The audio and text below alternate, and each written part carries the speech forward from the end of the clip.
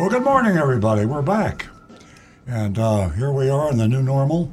Crazy business, car automotive manufacturing and retailing, and the world's upside down when it comes to buying or leasing, maintaining, repairing your car. Upside down a lot of other ways, too. So these are going to be some special shows we do during this, hopefully, the tail end of the COVID thing we're going through. But we're still there. I've been in the business since 1968 as a car dealer, and that's a long, long time. Never seen anything like the way cars are being bought and sold today, manufactured. Everything's topsy-turvy. And when the dust settles, I was just talking to my son Josh. By the way, Josh Stewart's filling in for Stu Stewart. Josh is my youngest son. We were talking about what are we going to be doing in 10 years, or actually what he's going to be doing in 10 years. I'll be retired, but hopefully. And it's going to be a different world out there. Are we going to have car dealerships? Are we going to have a need for repair? There's an interesting article in the current Automotive News, September, that Nancy's going to talk about a little bit, about the cars that have the highest cost and lowest cost of maintenance and repair. And the first thing that struck me when I read the article was, boy, I tell you, if there's anything good about cars today, it's the low cost of maintenance and repair. So there are some good things going on in the business, along with the super high prices buying and leasing, and repairing and maintaining to some extent right now, because everybody, we have a low supply, high demand, added a record number of jobs last month, and just when we're talking about recession, and we say, are we? And prices are just sky high. That's the way it's going to be. So what we'll try to do on the show today is help you make some calculated, intelligent decisions about when to buy a car, how to buy a car. We've got Rick Kearney, who's sitting on my right here in the studio. You heard him mentioned in the recorded introduction. And he can give you some great tips on how to avoid being taken advantage of by repairs. If you do have an issue that's worrying you about your car, give us a call at 877-960-9960. That's the phone number. We prioritize that call, by the way. We get text, we get Facebook posts, we get YouTube posts, but we prioritize the old-fashioned telephone. 877-960-9960. Now, Rick, he monitors the YouTube channel, Earl on Cars, or it's youtube.com/Earl on Cars. youtube.com/Earl on Cars. Rick will see the posting, and he will wave his hand, and we will recognize Rick, and he will read your post on the air. So if you have something that you're afraid to bring into a repair shop or to the dealership because you might be taken advantage of, ask Rick. He might save you a lot of money. I have to mention for our new listeners, everybody that is a regular listener knows about this, the highlight of our show is the Mystery Shopping Report. And Josh Stewart, he's running that department now, where we send an undercover agent in to some dealership somewhere. I started to say in Florida, but actually we're in other states as well, and mainly in Florida. So we have a new mystery shopping report every week. Agent Lightning, that's her nickname, she goes undercover, pretends to buy a car, goes through the whole rigmarole, and then reports exactly what happened, names the dealer, names the managers and the salespeople, gives her thoughts on how she was treated, and we read it on the air, and then you vote on it. So that comes toward the end of the show, the last half hour. We're on from now until 10 a.m. Eastern Standard Time. So we know you'll be tuning in, tuning out. If you have to tune out, try to tune back in the last 20 minutes anyway, and we'll have another exciting mystery shopping report. Let me do this. I want to introduce Nancy Stuart. She's sitting to my left here, co-founder of the show many years ago, and a strong female advocate. She has a very special offer for you ladies that have not called into the show. I know a lot of you listen, and most people are a little timid about calling in, being live on radio. or YouTube or Facebook for that matter. So if you haven't called in before, I'm going to ask Nancy to tell you about what she has in store for you. A really nice surprise. Definitely. Good morning, ladies and gentlemen, and welcome to an exciting show. Ladies, for the first 2 new callers, we offer you $50 this morning, the first 2 female callers. And if it's the first time that you call, you have a surprise, $50. So give us a call at 877-960-9960. You can also text us at 772-497-6530. And also, I want to mention Earl's Vigilantes before we go on. We don't, mention them often, and they really do deserve recognition. And to the volunteers that we have had, thank you so much. And if you're listening this morning, would love to hear from you and hear how the progress is going as far as people, consumers, reaching out to you. Yeah, let me jump in there. We were talking about this, Nancy and I were talking about it earlier, and the conversation went something like this. Is Earl on Cars, is this radio show preaching to the choir? And we said, we've got a pretty sophisticated audience, people that call in. We've been doing this for a lot of years. We're actually talking to a lot of people that maybe don't need our advice that much. But you make an interesting show because you ask such good questions and you send in such interesting text. So the purpose of the Vigilantes, by the way, free hat if you join the Vigilantes. We're trying to get a list of the name of our Vigilantes, and Stuart is the one that has the access to that list. For some reason, we weren't able to get that list, but we will read it next week. It's classified information. Yes. Highly classified. Classified, yeah.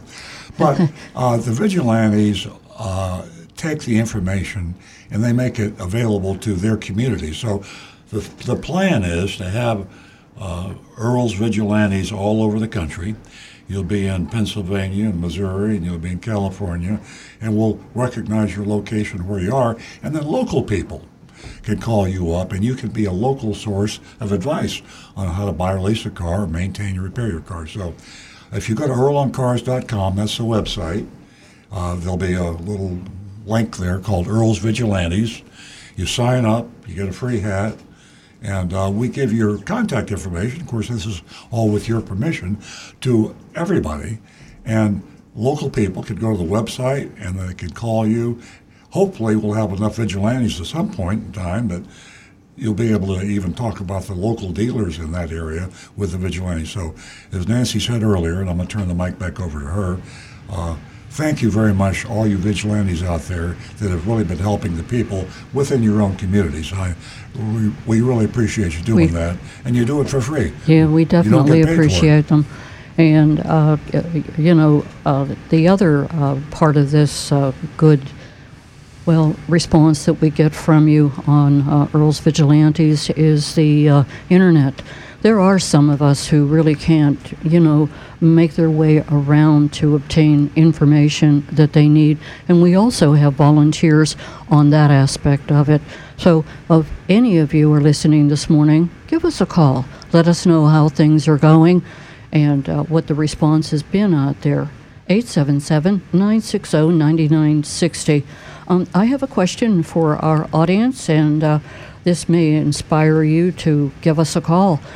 Recently, the Consumer Report had some interesting information on new car costs, that is, maintaining and repairing them, and what it costs a year. What do you think, which brand do you think costs more than, any other brand a year to maintain and repair? Equally interesting, maybe more interesting, is which car costs the least. That too. If you know the answer to that question, give us a call, 877-960-9960. We're going to go straight to the phones where we have Bob, who's been holding, and Jane will be right with you. Good morning, Bob. Good morning. How is everybody today? Great. Thank you for calling in. Thank you very much. I have a question for your ace mechanic. I have a friend that has a 2002 Lexus SC430 with 70,000 miles. He was driving down the road, lost power, pulled over, put the hood up. There was smoke coming out. Had the car towed to the Lexus dealer on Okeechobee Boulevard, and they told him he had a cracked radiator and that the timing belt had come off and would need to be, fixed. So he said he called your dealership and to get a price, and he spoke to someone over there by the name of Josh. Do you have someone there that works by that name? Yep. Yeah, Josh okay. Scott, service writer. Oh, okay, service writer. Okay, so Josh told him that it was going to be $2,800 just for the timing belt, and according to him, the Lexus people's price was going to be a lot less. And I was surprised because normally I would think that their labor rates per hour are got to be higher than yours, and everything's done off a book. So many hours for whichever type of job it is. So I'm not quite sure why you were priced a lot higher than the Lexus dealer. I would think the Lexus dealer would have been. I would have thought it would have been the opposite. Well, you're exactly right, Bob. That's what should be the case, and I'm not sure why the difference. Rick can speak to the timing belt. What would you, in your experience, say would be the cost of replacing a timing belt? Earl, they told him that the timing belt would be a 5-hour job. Okay. That labor time sounds about right. However, it may be that Lexus was going with simply the idea of replacing just the timing belt, whereas we have found in our experience, we generally recommend the timing belt as part of a package. In other words, the timing belt, the drive and the belts, water pump, and the water pump too. Right, the water pump, thermostat, and any oil seals that are behind the timing belt, because on a 20-year-old car, those seals are going to be 20 years old. It's time to replace those, and if you don't replace them and they go bad a year later, they're going to dump oil all over that brand new timing belt and can break that belt. So we generally recommend to take care of all of that at once, because it's much cheaper in the long run to do it at once than to do it separate components. Yeah, absolutely, because everything's apart anyway. And I also noticed that most of the YouTube videos on it, when they have to change the belt, they usually automatically will change the water pump out. Yes, because they have to. They have to get to the belt. They have to take the water pump apart anyway. So I kind of thought that's what it was, but they didn't tell him that at the Lexus deal. I mean, they did. They were very kind to him. They gave him a loaner car, and all, beautiful car. And but he has brought some of his vehicles to your service department before to be fixed. But I just thought it was odd that the Lexus would be cheaper than your labor rates. Your labor rates over there are what per hour? About $150 an hour. $150, and at the Lexus dealership they got to be what, $2 something, I would think, huh? I have no idea. Bob, you're absolutely right, and your call is important to a lot of people listening for a lot of reasons. We recommend regularly that if you have a vehicle that is built, has a luxury version, if you have a Chevrolet, it's a General Motors product. So if you have a Cadillac, you can take that Cadillac to a Chevrolet dealer. In most cases, unless it's warranty work, they're qualified to repair. And the same thing with Lexus and Toyota. In this case here, you have a telephone call to a dealership, 2 telephone calls to 2 dealerships, and 2 verbal quotes. And a lot of things can happen, and a lot of things can be lost in the translation. So there are some dealers, and I'm not accusing Lexus or any dealer necessarily, but all dealers probably are guilty of this, either accidentally or on purpose. When someone calls up and says, how much does this cost? You're reluctant to give a very, very high price, perhaps, because it would dissuade them from coming in. And once well, I think they told them the radiator would be somewhere around $1,000 to $1,200 for the radiator. So, but when he called your dealership and Josh told him $2,800 just for the Yeah. belt, Yeah. he was really taken aback. Yeah. And I says, well, to me, I said, it doesn't sound right. I said, it's got to be less at Earl Stewart's dealership than at the Lexus dealership. And all the Hey, other, I got a funny story for you, though. let me just say one more thing, Bob, before Yeah, go your ahead. funny story, because it's a great call. The other thing to remember is that with a 20-year-old vehicle, here we have a 2002, you got to be very careful spending a lot of money on a 20-year-old car, because you might be throwing good money after bad, and also the resale value. So okay, now I got my message out, and now I want to hear the funny story. Listen. He was pulled over. He was going down south, and this was on Hyperluxo Road. So he pulled off the ramp off I-95, and some guy pulls over in a Mercedes. It's a Mercedes dealer wanted to buy his car from him. I'm not kidding you. Well, it's crazy out there. Well, these cars, SC430s, his car's in really tip-top condition. He's taken very good care of it, and they're like a specialty car. Yeah. And the guy gave him his card, wanted to buy the car right there and then.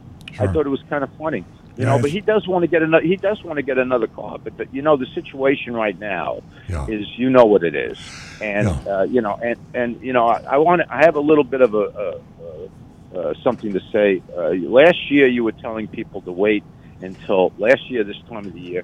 You were telling people to wait to the end of 2021 before they go buy a car. Now we're a year later, and you're telling them to wait to the end of this year to go buy a car. But from what I see, from what I've been hearing, that the supply and the demand equilibrium will not be in place for another year and a half. Well, true. So we're going to be in a situation. So if you need to buy a car, if someone wants to go buy a car, they're going to just have to go shop around and deal with it. Yeah. Because I don't know, but somebody's going to wait a year and a half. I know I wouldn't do it at my age. I know you didn't wait. Earl, you didn't wait. You went and bought a Tesla, didn't you? Yeah, I got a Tesla. Back on your point about when things are going to be better, things aren't going to suddenly become better. They're gradually. In fact, the prices are stabilizing. They are coming down a little bit, and the question remains: a year from now, will they be there? I don't think we're ever going to be back to pre-2021. Back then, car dealers were losing money in their new car departments on average, and there was a huge oversupply, and it was crazy that a new car dealer can't make money selling new cars. Now, they suddenly realize not only are they making money, they're making an obscene amount of money, and I get it. I know. I've seen the numbers. Yeah. I've seen it. So what would you suggest? What would you suggest my friend to do? He's got his car down there at the Lexus dealer. What's your thought? Well, I think he should get the market value of his car. He can shop it around. He go to Carvana, WeBuyAnyCar.com. The Lexus dealer himself will buy the car. The Mercedes guy. I'm talking about the repair, Joe. Oh, the repair. Yeah, I would definitely get another quote. I would have when you got a serious quote, because a telephone quote is just that. It's not. You just don't know how serious. When they look at the car and they get a written estimate. That will be something he can make a decision on. Then I would take it to another mechanic, or another independent, or another Lexus dealer, and get another quote. It's not drivable right now. Oh, okay. It's not drivable. Well, then he can still get, if he can still get a quote by knowing what the AutoNation, that's, by the way, Lexus and Okeechobee Boulevard is owned by AutoNation. And, all right, I get it. And then after you get a couple of bids on that, then you get the market value of your car, and then you make a judgment. If your car's worth a few $1,000s more than the repair, then you might go ahead and have the repair. If the repair is as much. I went on Auto Trader and I looked at his car's probably worth anywhere around $25,000. So even if this job could be anywhere near that number. Yeah, that's a huge amount of money. I looked at Josh when you said that, because that's hard to believe a 20-year-old car is worth $25,000. But car prices are sky high. You should have held on to your SC400. You had one back in the 90s. Yeah, well, that's the retail number, not the wholesale. Yeah, right. That's the retail number on Auto Trader, not the wholesale. I imagine the wholesale would be a little bit less. Yeah. Exactly. So okay, I just wanted to know. So in other words, the repair is a little bit more. So that $2,800 involved more than just Yeah. changing out the belt. Absolutely, Bob. You're a great friend. Looks like as if you dotted your I's and crossed your T's. And we wish your friend luck. Give us a call again. Okay. Follow Thank you up. very much. Have a great day, everybody. You too, Thank you. Bob. You too. We're going to go to Jane. Thank you for your patience, Jane. And Amy will be right with you. Good morning, Jane. Jane's calling from Coral Gables. Good morning. Good morning.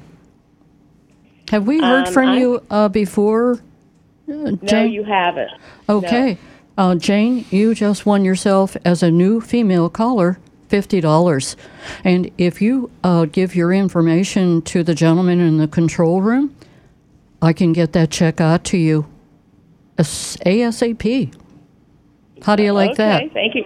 Thank you so much. What a nice way to start a Saturday morning. Definitely. That'll be a big help. What can we do for you this morning? Well, nothing really, and I'm not calling about a repair or not a vigilante. My husband, we've purchased a RAV4 hybrid Toyota in May, and we just drove to North Carolina and back, and we were getting 40 to 50 miles a gallon. The car drives great, smooth, quiet, amazing, great car. My husband was, when he went to go buy it, I think there were 2 cars. And then they told him there were 3 cars. When he got there, there were only 2 cars. This was a place in Tampa that he bought the car, and he got. When he called me, he said, "There's this one car. I kind of like it." I said, "Get it," because I knew what the guy just said. We have another friend who has a car on order because she likes our car so much. They said it's going to be 8 to 12 months before she's going to get this car. Yep. Great story. You don't have to wait. They just ordered it through you. That's why we know about you. These friends of mine just were up there. Thank you. Up at your place. Yeah, and So, 8 to 12 just months wanting to isn't say that- long. Yeah. So I just wanted to really just say this is such a great car, and I'm so glad my husband got this car, and just want to promote it, that I think this is the way the country and the world should be going for hybrid. This all-electric, it's great, but we couldn't have gone to North Carolina like this with an electric car. So, this was wonderful when the gas mileage was so great. And also, I'm supposed to ask, do you have metal skid plates for the underbelly? No, we do not have those in stock. However, there's a lot of aftermarket companies making those. I'm assuming you're looking for protection for the catalytic converters? Yes.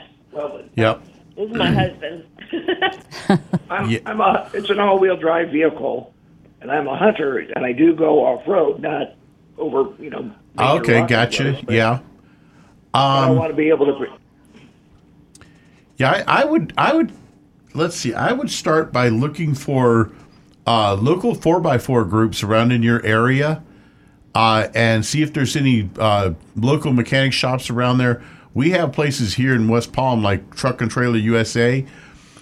They handle a lot, and a place called DV8. They do a lot of our modification trucks. They'll put all the splash shields, the extra lighting, and things like that. So anyone that would have underguard shielding like that, add-on stuff, it'd be one like that. I would look for truck modification places. I've seen on the internet there are places that sell them for the gas model RAV4, but I don't see that there's anything specifically for the hybrid. Yeah, it's something you'd want to check with the manufacturer of those items to make sure that they're going to match up for the hybrid system, because the underside of the car is a bit different in the design. A great source would be rockauto.com, ROCKauto.com. They're the largest independent online supplier of auto parts. I've bought things from them before. Yeah, Yep. yeah, they probably have exactly what you're looking for. All right. Okay, thank you. Thank you. Well, thank you. I just mostly wanted to call in and tell you, and this friend of mine really, really likes your place. They drove from Coral Gables up to you, so that's and they've ordered the same the RAV4 Prime. Oh, and yeah. It's going to take several months for them to get it. So Yeah. I'm just so glad we have what we have, and I really think that this is the way the country, that we should be going right now, because 40 to 50 miles a gallon is great. Can't go wrong. So, and good for the environment. So- Absolutely. Well, call again, Jane. Thank you very much. Thank you to you and your husband for calling in. And Jane, don't forget the control room. Jeremy is waiting Stay on the for line. your information. Yes. We're going to go to Amy, who's calling from Tuscaloosa. Good morning, Amy. From Hypoluxo. Oh, Hypoluxo. Yeah, and I really want to. You're calling from Hypoluxo? Yes. I want Okay. to speak to the mechanic because this is something I don't understand. I have a 1998 Chevy Blazer. It's a LT hatchback, and the rear driver's side door doesn't open or won't open. Okay. So I ordered from carparts.com. I got a handle inside and out. Went to have it put on, but the mechanic said because the door won't open, he would have to remove the seat. Yeah. And because there's no way of getting at it. And I'm just perplexed as to why the door all of a sudden, out of the blue, on a 20-year-old car, decides it won't open. 20 years of dirt, grit, grime, salt, and other things getting into the latch, and suddenly the door latch just basically something must have corroded or broke in there, and the latch jammed up. So unfortunately, it does happen. I mean, with 20 Well, it won't open. It just wouldn't open from the inside either, which is weird. Right, but we're talking the latch assembly maybe jammed up. That's the part of the. When you open the door and you look, there's a little like a U-shaped bar, a little square bar that comes from the body. The latch assembly is in the door, and when you close the door, that latch assembly is meant to grab hold of on that bar system, and it is designed to not open in the event of a crash or heavy collision. So I mean, they're made very, very durable.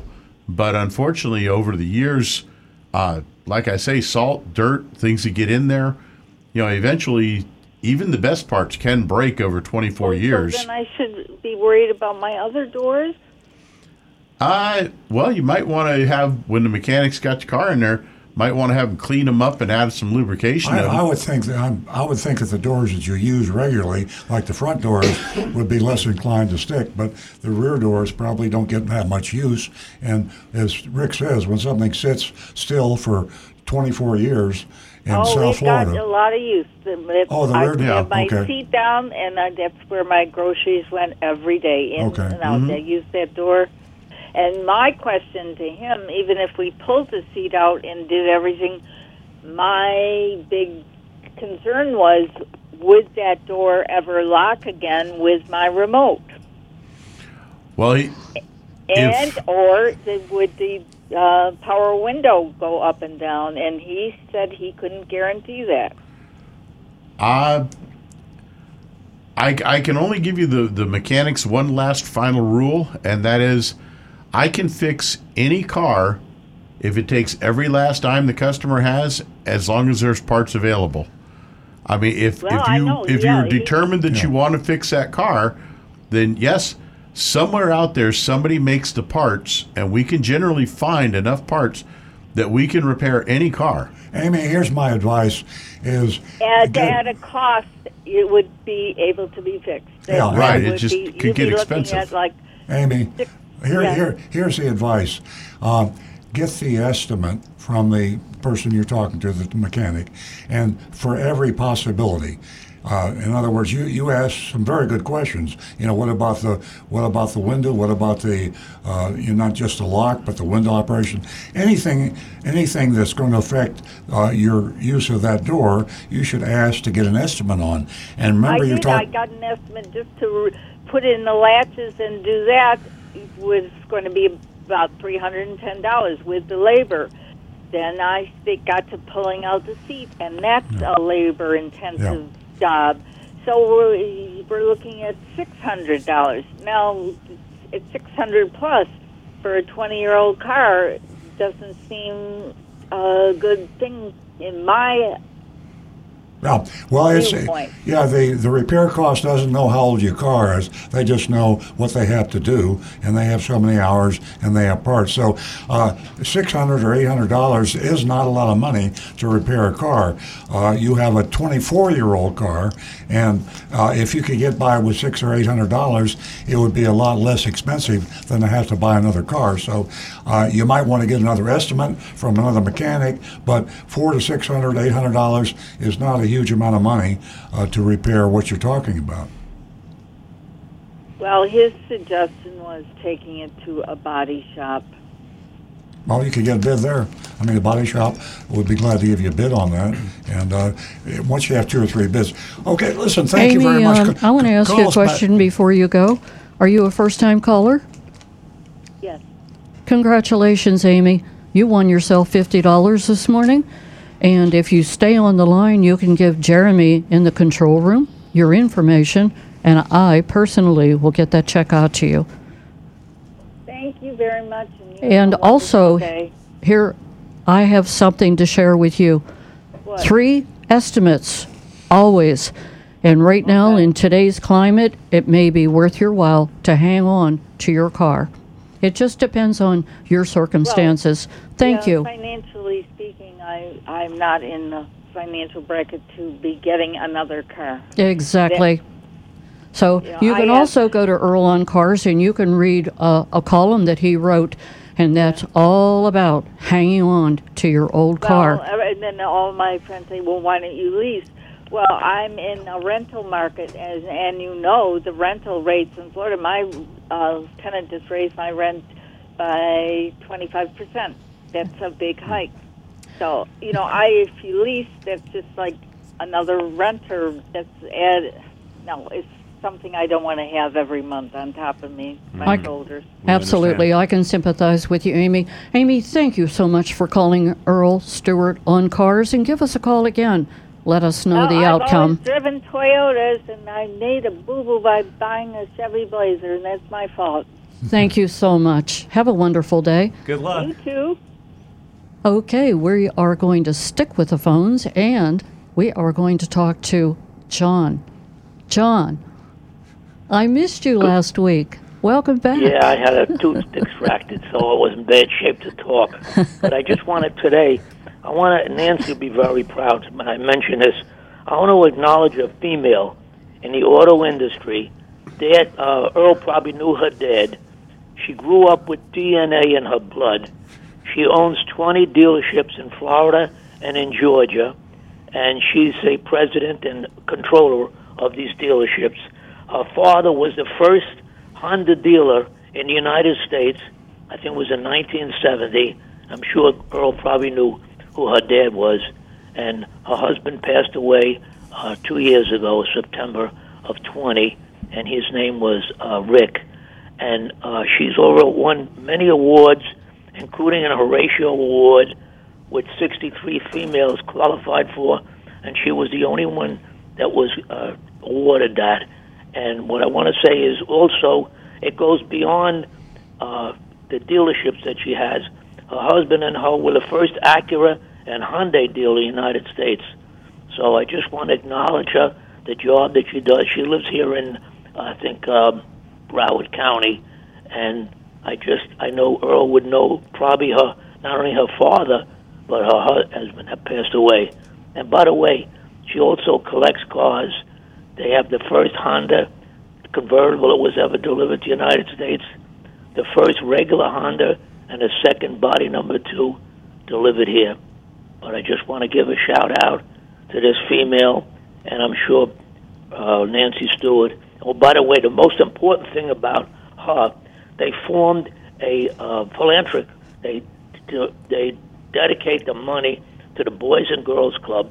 It's an exclusive show that's held in Boca Raton every year, and it draws a lot of money, but all the money is contributed to charity of the Boys and Girls Club. Oh. It's a tremendous show that's held in Boca every year. That's Rick Case is the husband, and I do know of her, and she was a very important part of that partnership. She was very active in the business. There's a book out by Rick Case, and she probably co-authored it.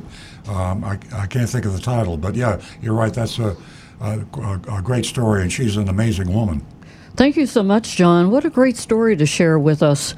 I was reading about Rick. She met her husband at one of the Honda sales meetings. So I think that's an interesting thing. Yes, another interesting thing. And I was reading about Rick Case in the Automotive News, and that is a great story.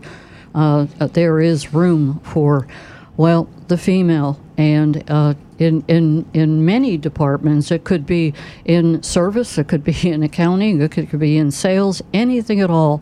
We're growing. Absolutely. Trained by her father, by the way. Oh, that's an amazing story right there. She was right by his side, and it's an interesting story. Well, John, thank you so much. Good luck with your recovery on your extracted tooth. Okay. And Thank you, guys. Stay tuned for the mystery shopping report from Audi of Stuart. Yes, I look forward to it. Thank you. So that was Rita Case is the Rita Case. Great call, John. Thank you so much. Yes. I'll give you that telephone number again. You can give us a call or you can text us, and that's 877-960-9960, or you can text us at 772-497-6530. Well, I see our lines are wide open, so we'll go to Josh or to Rick. Actually, I've got an interesting one. Negan One just brought this one up to me, and he wanted to get Earl's opinion on it. Jalopnik and several other sites are reporting a letter has come out from General Motors. Apparently, 3 models of their super hot cars, the Corvette Z06, the Escalade V model, and the EV Hummer. They are so popular with people for flipping these cars, buying them, then reselling for a huge markup, that General Motors has sent out a letter stating that if a person buys and sells one of these 3 models within 12 months of the original purchase, the warranty on the vehicle is null and void. No bumper to bumper, no powertrain, no sheet metal, tires, batteries, anything except the electric battery warranty on the EV Hummer. And they said apparently they're trying to curb the flipping of these vehicles. Apparently, they're angry. They're not getting a piece of that market money. My comment is I don't believe that, because I think General Motors would not legally be able to penalize a third party who happened to buy a car from a dealer that flipped it. You can penalize a dealer. That's what they should do. In fact, most of the manufacturers do penalize dealers if they buy a car and then if it's report resold, sold and sell it again. So, but you cannot penalize an innocent third party. They need to penalize a dealer or whoever's flipping the car. I can read you the letter if you like. Well, you can read all you want, but I don't believe that legally it can apply. I think that's what I wondered. I think somebody is misinterpreting the facts. This reminds me of the Hyundai with their really long warranty they used to advertise. Mm-hmm. That was always just to the original owner, and then every owner thereafter would have a shorter warranty. So there's some sort of precedent to conditional warranties based on, ownership. They're talking about the whole warranty, I believe so. Yeah, that's far more extreme. I'd be surprised that, Yeah, very extreme. The letter that they copied here on Jalopnik is from Steve Carlisle, and this letter apparently went out to the GM dealership team. Mm-hmm. And as I look at it here, the one section says, let's see, certain warranties will not be transferable if the original owner resells the vehicle within 1 year of delivery. Well, that would go to Josh's comment about the extended powertrain warranty, but the basic new car warranty, when you buy a new car without the other sub-warranties that go on, there is no precedent there. I've never heard of any manufacturer of anything saying if you buy this product, you have a 12-month warranty or a 36-month warranty, but if you sell it again within a certain amount of time, the warranty disappears. And to your point, you're punishing some poor person who's buying this car, right? And they're not getting that letter or being especially on the idea that if you purchase a car, a used vehicle that's less than a year old, you have not heard this story, you would assume that it's still going to have a full factory warranty. And if you're unaware of that, wow, caveat emptor on that one. Yeah, it's a bad situation when you assume. Thank you for that information, Rick. We're going to go back to the phones, and we have Alan, who's calling us from Lake City. Good morning, Alan. Good morning, Earl on Cars. You guys all look well. I was watching you on YouTube. Well, thank you. How you doing there, boss? Doing well. How you doing, Alan? I am doing perfect. I'm sitting on my front porch. I watch the sunset. I'm smoking cigars, drinking coffee, just enjoying watching. Oh, go ahead. Rub it in. Sounds tough, man. Speaking of the farm, I was mowing the other day. This is a question about lithium batteries. I knocked I had the hybrid light batteries or flashlights. I knocked one off a horse stall railing and I hit it with a mower. It shattered, of course, and it threw pieces out in the middle of my yard, and it was like somebody threw a smoke bomb out there. Oh yeah. I went out to pick it up. It was burning like crazy. So I tried to let it burn out. I was afraid to pour water on it because I don't know the science of the lithium and stuff. So I just thought I'd leave it be and go to my mowing. An hour later, I went to pick it up, and when I touched it, it burned my fingers. Yep. And it started smoking all over again. Wow. So I went on to YouTube, and I looked up lithium battery fires. And there's a bunch of people puncturing like RC remote control model batteries, and just the fires are just violent, and it's like a chemical reaction fire. They're terrible.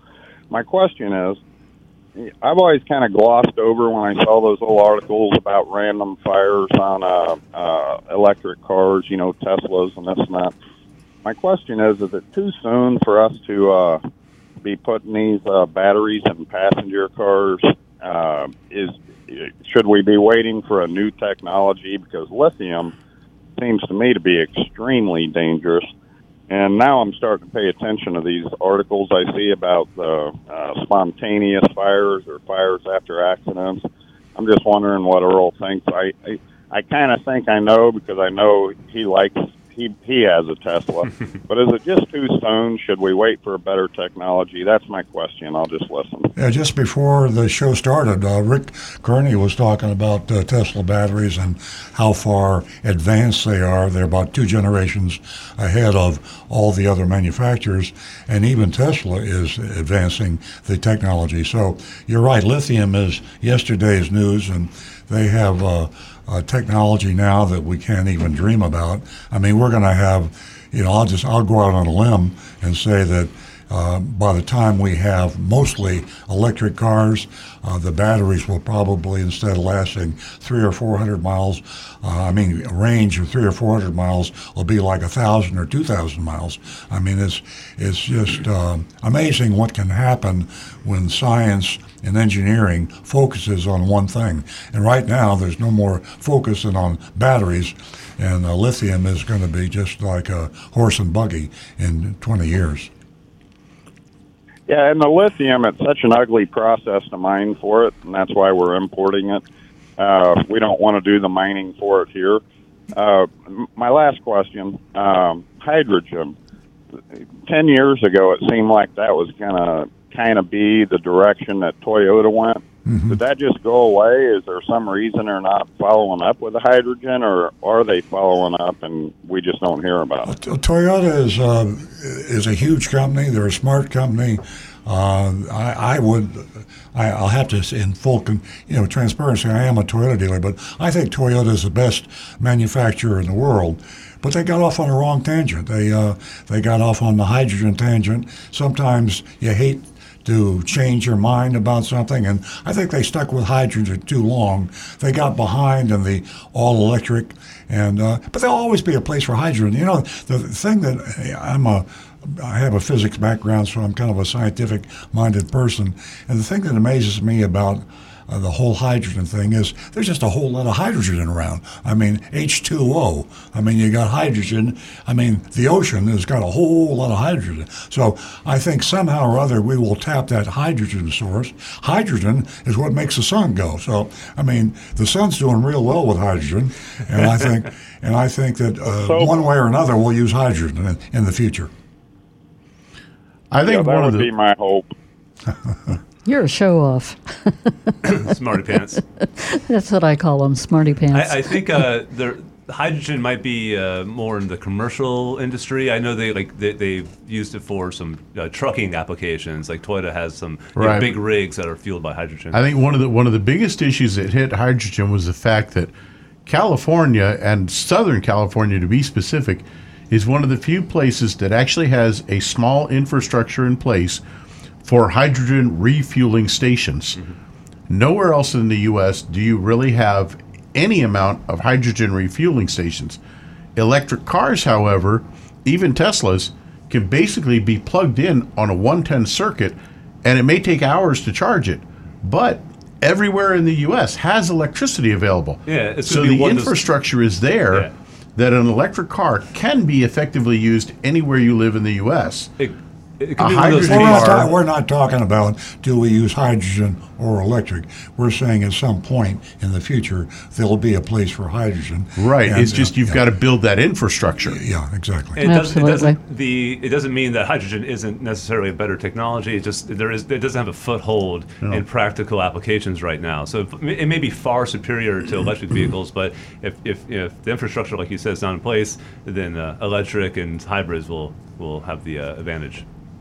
Good call, Alan. Last. It ain't over yet. Thanks so much, Alan. He's still going. The Toyota, I forget the name of it. There was a Toyota model, I think it started with an L, and that they were starting to introduce. I even took some classes on it. Did they ever retail any of those? I thought they were going to retail some in California. It's the Mirai you're referring to. That's it. It still exists, but it's like Rick said, it's localized in California. We actually had one on our showroom floor, and for some reason it just didn't move. Maybe the fact that the nearest hydrogen refueling station was 1,800 miles away. And we paid way too much for the car and lost a fortune when we sold it. So. Even car dealers make big mistakes. Thanks so much, Alan. It was great hearing from you. The show's great. It's good to hear from you guys, and I'll stop by and see you one day when I'm down that way. Okay. Enjoy your mowing, Alan. Yeah. Miss you, buddy. Yep. Enjoy your coffee. Thanks. We're going to go to Carl, who's been holding in Boynton. Actually, Carl is calling from Royal Palm Beach, I believe. Good morning, Carl. Good morning. It's nice to talk to you guys. Been listening for a long time. A couple weeks ago, my daughter, Sarah, called in with some problems that she's having with her 2009 RAV4 four-cylinder. Yes. And I wasn't able to contact her while the show was airing, but she forgot to say that one of the problems that she was having, she forgot to say that it was happening when she was. It really happens. I've been in the car when it happens. It's on an uphill, okay, when she's climbing. Pittsburgh has lots of hills. And when she's climbing, and I guess it's trying to downshift, perhaps, there's sort of a sound. She said it wasn't a rattling sound, but I can't think of a better description than a rattling sound going uphill at about 35 to 40 miles an hour. It happens for anywhere from a couple of seconds to maybe 10 seconds. And then it eventually goes away. And I'm wondering whether you've had any issues. I mean, what have been the problems with 2009 RAV4s? Other than that, I mean, she had an issue with a noise when it starts up. But other than that, it's been a great car for her. And I sort of hate to see her. She's getting a new car soon. but I hate to see her just sort of trade that in when it may have a whole lot of life left in it. Rick? Good point. The way you're describing it sounds like when it's going into a high torque situation, it's downshifting in order to get increased torque to get up the hill. I would suspect either something in the differential or in the one of the axles maybe is making that noise. But if it's only happening just uphill and just for a few seconds at times like that, I wouldn't get too awfully concerned on it without actually hearing it myself. I mean, it could be as simple as a heat shield, one of the aluminum heat shields that just picks that moment to get the right harmonic vibration. Is it something could be covered in the powertrain warranty? Not on an 09.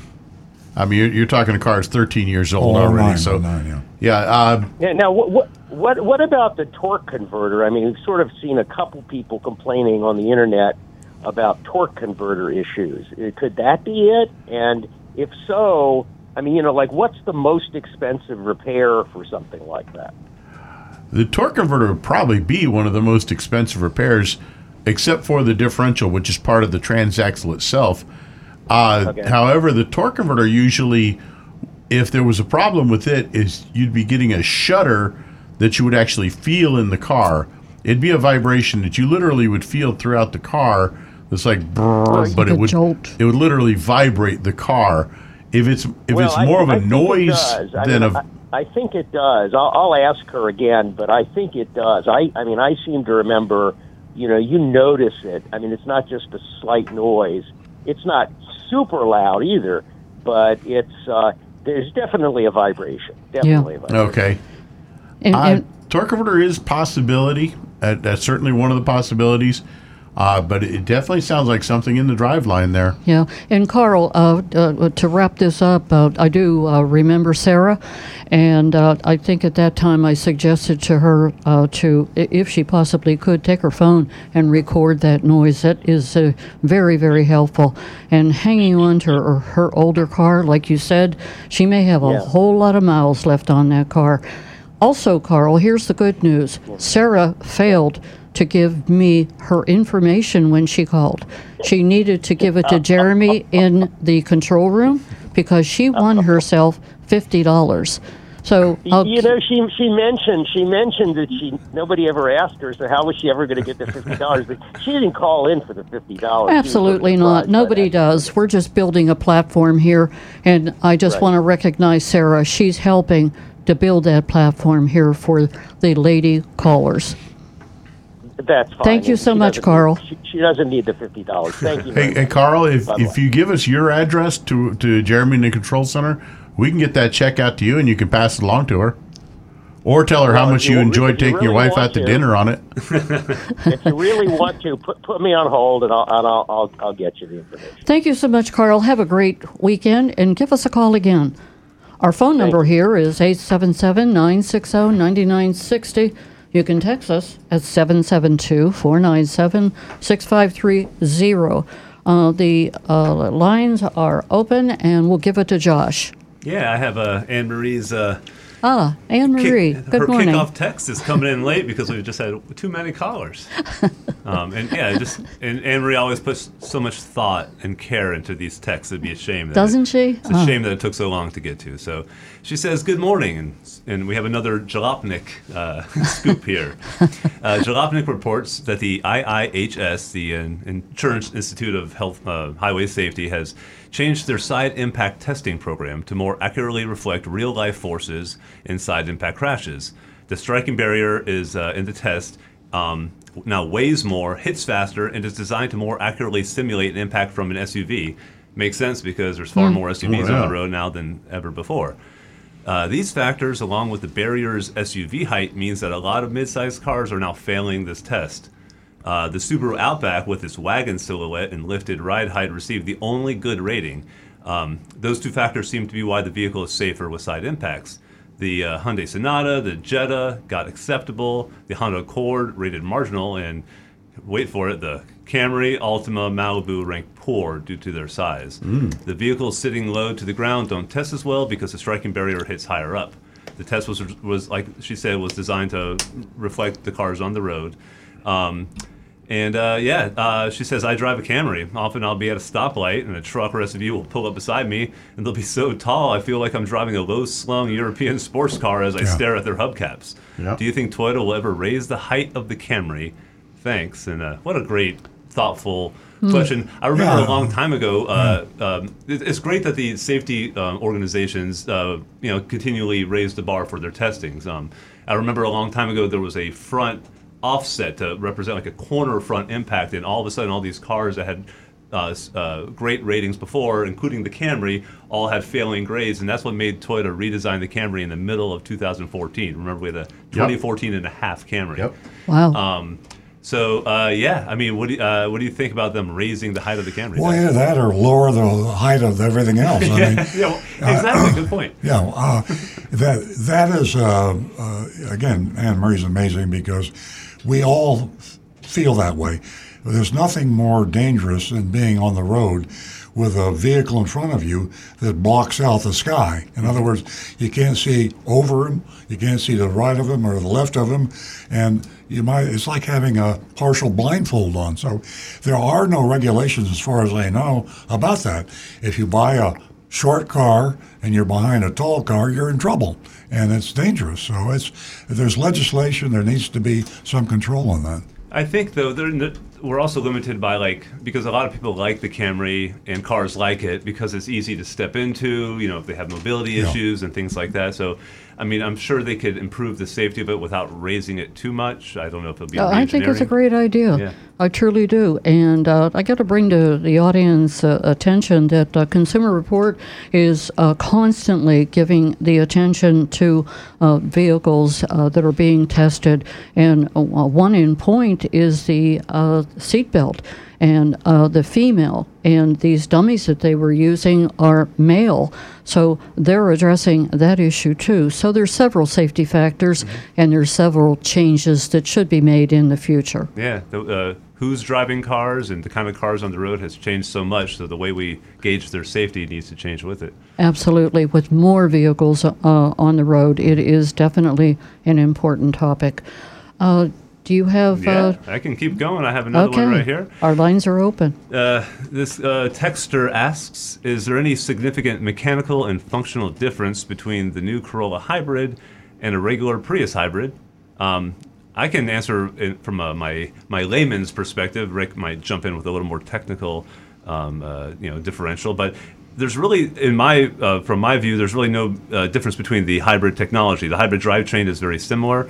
Obviously, the Corolla is a little bit of a different body style, so I don't know if that's a mechanical difference. I do know that it has a little bit of a bigger gas tank, and so it has a little bit of a better range.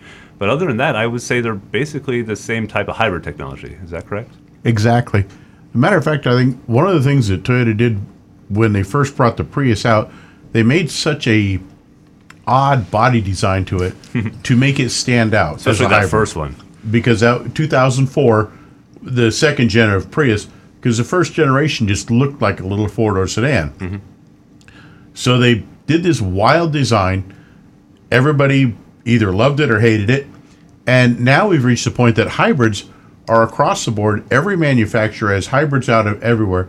So making a distinctive looking vehicle that's a hybrid doesn't really benefit.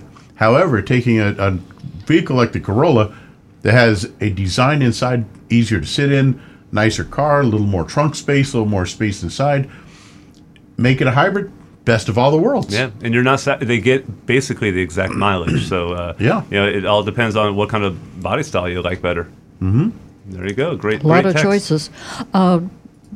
Before Josh gets to the next text, I want to remind everyone that you can give us a call at 877-960-9960. And, of course, the text number is 772-497-6530. Don't forget your anonymousfeedback.com. Now back to Josh. Speaking of anonymous feedback, this is one that we didn't have time to get to last week.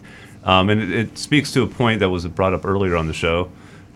He says, she says, I work in the computer industry, and I can assure you that the chip shortage is over and done. The chip plants that were closed in 2020 were mostly reopened in Q3 of 2021. It took about 6 months to get them fully running again. The automakers and the dealers have found a new norm for making profit by limiting production and inventory. I know this has been something that's brought up before. Do you think is there going to be some sort of unspoken agreement moving forward that they're not going to flood the dealers with cars and they're going to limit production? I think if they want to go to jail, they can do that. But I disagree with the opinion. I think that first of all, the cars that are being built today require more microchips than ever before. I mean, the microchip capacity was playing catch up before the COVID pandemic, and so now with the highly sophisticated technical cars we have, the more computerization you have in a car, the more microchips, and you also have the same phenomena occurring with all products. It's not your toaster, your television set, your smartphone. Everything takes microchips. Yeah. So the demand for microchips is huge, and the automotive is only a piece of that. So we're all getting, all automotive are having a shortage. The shortage is diminishing, and there's also situations where you have the manufacturers over-ordered, and they created a shortage themselves. It's chaotic right now, but there's no conspiracy. I mean, I honestly don't think there. Certainly between the car dealers and the manufacturers, there's an adversarial relationship between the manufacturers and the car dealer. Take it from a car dealer, and the manufacturer. So I think that there is some truth to what you're saying in the fact that when the smoke does clear and things calm down and supply does catch up, I think you're going to find the manufacturers will realize that they were stupid before by overproducing. And the dealers know they were stupid because when the manufacturers overproduce, they jam the cars down the throats of the dealers. And they said, look, you're my dealer for Cadillac. You're going to take an extra 100 Cadillacs next month or else. And so there was that mentality.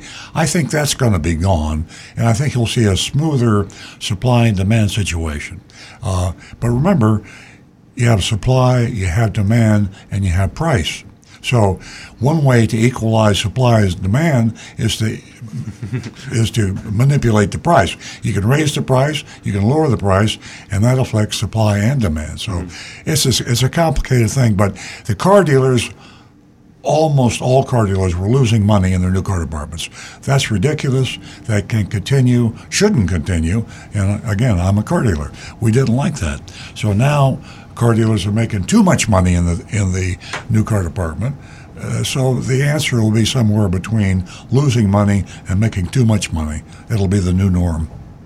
Great answer there. I wonder, is there a benefit to the consumer in that their car doesn't depreciate as fast anymore? I guess if it depends on how they bought the car. If they paid way over sticker, it will depreciate traditionally. But if you get a good price on a new car nowadays, it's not depreciating like it used to. In the old days, you drive off the lot, it'd lose $4,000. Nowadays, it just kind of hovers there. You think about it. You go back 50 years when I was in the business, when I started the business, and you had a 1-year warranty. The cars were a bunch of crap. I mean, they just, they by today's standards, they were really junky, and they'd break. And once you drove a car for 2 or 3 years, you better get rid of it because it's going to fall apart. And the lenders, unless you wreck it, then you can fix it forever. The lenders didn't want to finance a car with over 60,000 miles on it. And today, the cars are extremely good by comparison to 25, 30 years ago, and they're getting better and better. So, you buy a car, and it lasts longer, it's higher quality, you keep it longer, and therefore you don't sell as many cars. Yeah.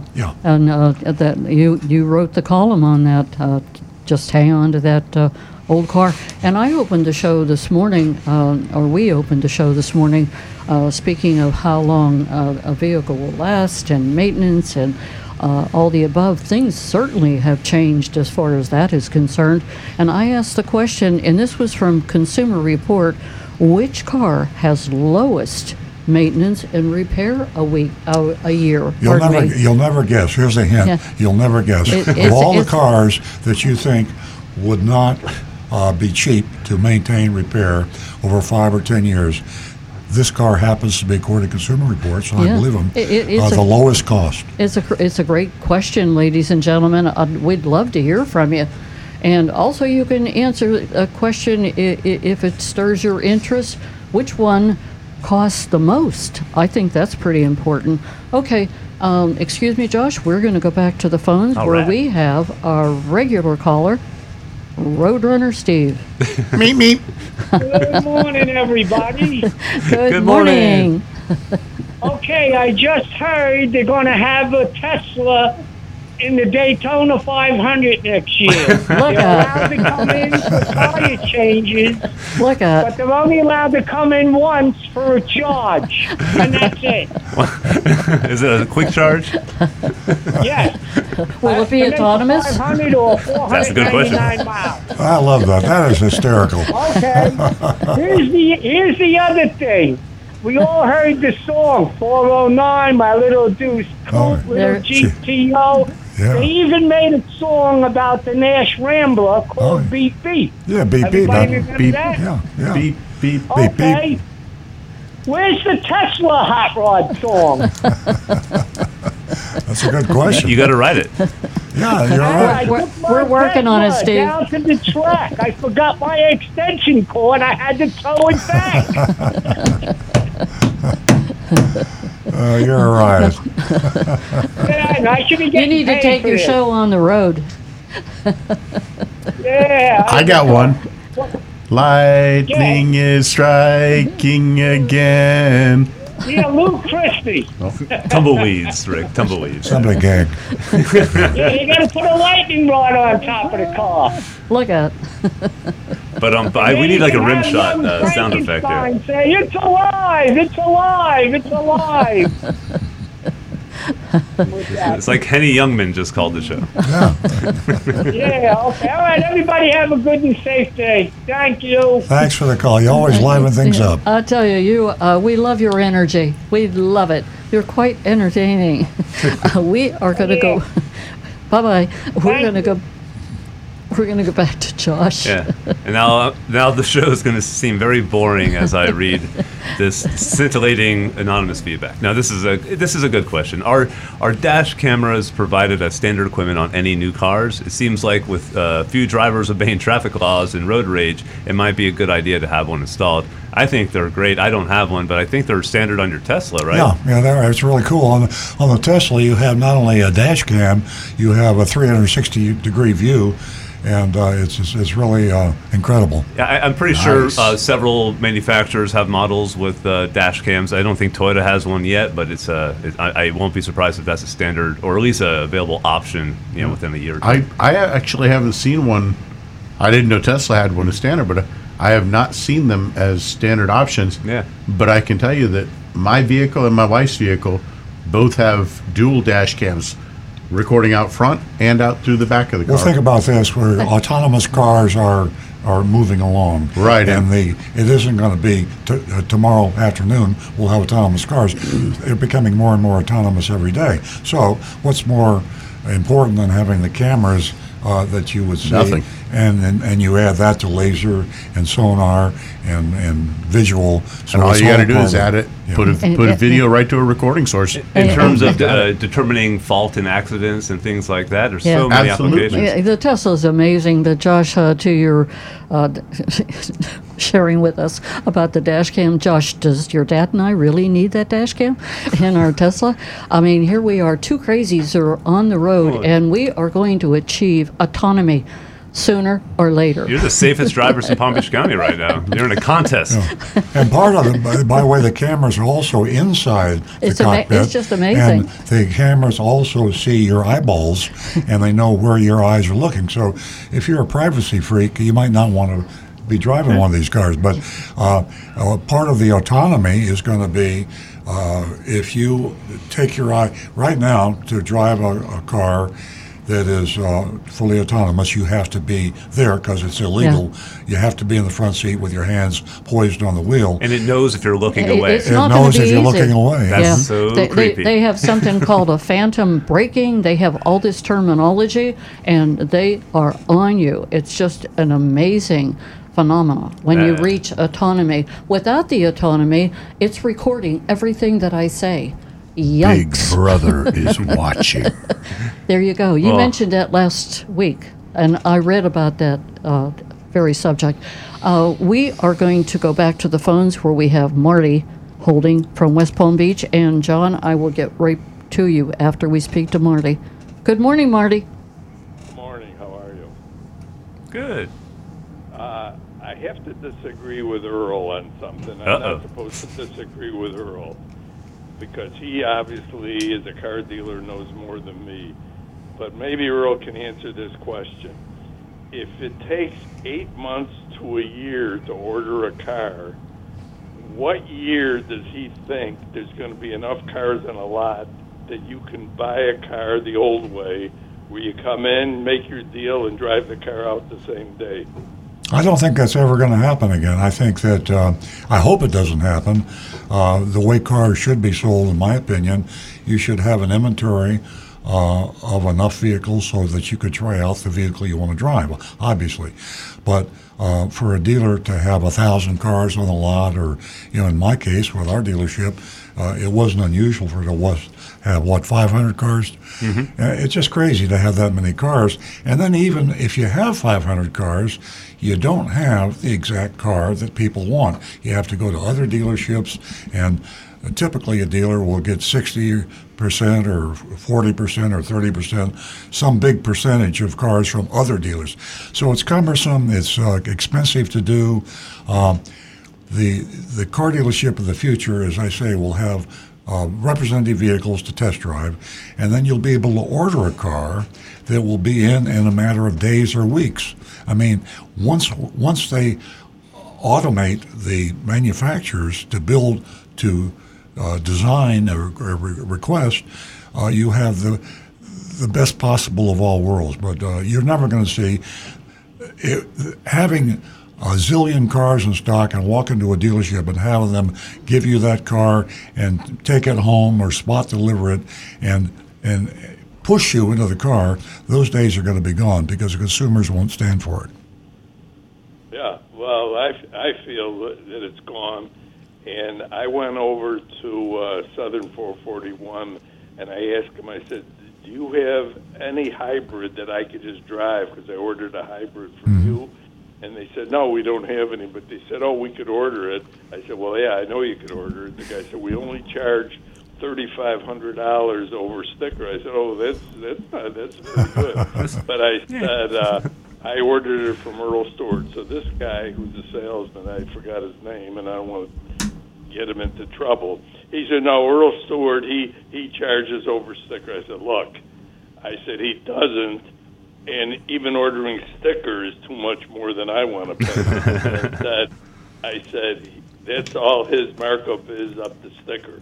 And I said, on his radio show, he says how much car dealers are making, and it's obscene to me. And that's why I personally feel they're never going to go back. And like I said, they're never going to go back to the old way. Well, if they had their way, they might not. But the car dealers don't make the rules. And the consumer is getting more and more powerful every day. And we're in, this is an enlightened era we're going in 2022. And I think people are going to be shocked at what consumerism does in the next few years. It's just, consumer will be king, and the consumer will make the rules, and the companies will follow, or they'll go broke. But the way cars have been sold for the past 100 years, that's a dying trade, or whatever you want to call it. But consumers are too smart today to put up with it. Yeah. Now, Jason called me and said my car that I ordered in March might be in September. So I'm waiting to see. Yeah, that's a shame, isn't it? It takes so long for these cars, and we never know for sure. We feel bad as dealers when people ask us, okay, if I order this particular model, when will it be here? The truthful answer is we don't know. Yeah. And a lot of people don't understand. If you order a car, the manufacturer does not build the car you ordered. The manufacturers build cars that they think you may order, and they build cars they think that the majority of people will order. And if you order something that is too oddball, if you order a purple car with a stick shift and no air conditioning, you're never going to get the car because nobody else wants to buy one. So you have to kind of think about that. If you're in a hurry for a car, order something that is fairly commonplace, not too oddball if you want it in a short period of time. Yeah. Now, I ordered the Camry XLE with everything on it, and I ordered it as a hybrid. Yeah, that makes it sort of an oddball. Unfortunately, it's the right. But it's one of those things. You want to get the car you want to get. So if you have a good transportation in the meantime, then I say you wait for what you want. It all works out. Marty, I want to add that congratulations on coming out of that dealership unscathed after spreading the word about Earl Stuart on cars. Yeah, the guy didn't like it, but I said... Did they chase you out of there? Well, they didn't chase me out, but the guy said, do you want to order a car? I said, if I have to pay $3,500 over sticker, you're never going to see me. There you go. So I like you, Marty. But your voice must be heard. I bought enough cars. So Absolutely. I don't mind. I know everybody's got to make a profit. Yeah. Within reason. A little more. Yeah. Marty, it was great hearing from you. Give us a call again.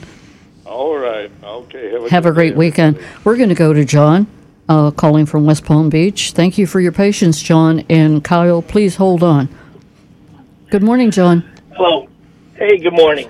My question happens to coincide with what we're talking about, but a little bit different angle. We're in the market for a certain car. We have a friend that has a used car dealership. He goes to auction. He tells us, give us the parameters of what you want because on Wednesday, because Thursday he'll start searching for the car. And he says, and I said, well, we're looking at $10,000 to spend. He goes, all right, well, you're going to be looking at a car for about $8,000 to $8,500. I said, why is that? He says, well, we've got our dealer's fee that has to be paid and all the taxes, plus the titling and all that. And I'm thinking, okay. And so I didn't send him any parameters because I just didn't want to go that route. I don't think there's a dealer fee for, him getting a car from auction. Then my question came to you, or my question to you is, do you fill up your used car lot from the auction? And if so, could I hope your guys are piping this into your showroom in that because I want to give a shout out to you, which is we've dealt with before. A great guy in the used car. But could I order a used car from the auction from you guys? Sure. If I told you what I'm looking for? Sure, yeah. The prices are high. We buy cars at auction, and we pay a lot of money for them. Sometimes, if you listen to the show past months, we've actually seen new cars selling at auction for more than MSRP. Car dealers are actually taking new cars they get from the manufacturer to the used car auction and selling them at the auction for thousands of dollars more than they paid the manufacturer, even over MSRP. So the market is topsy-turvy now. But yeah, you want to buy a used car, you can go to a dealer if he'll work with you. We would. A lot of dealers will, and they'll say, we'll find this car for you, we'll buy it, we'll mark it up and make a profit and sell it to you. And I think what your friend with the used car lot, when you said dealer fee, he probably was referring to an auction fee because the auction does charge the buyers there to make a purchase. So, there's a $200, $300, or $400 auction fee that he might have been referring to. No, it was $400 for the auction fee. Okay. I forgot to mention it. His dealer fee is $995. Oh, your buddy's going to charge you a dealer fee. Oh, boy. He's not that good a friend, is he? Oh, boy. My mistake. Hey, that's why I'm going to give you his used car. And now I can't do a secret shopper on him because he knows me. Yeah. No, Hugh can talk to his manager and you give him what you're looking for, and we'll do our best to find it for you. He's the owner. I thought you were talking about your never mind, I got confused.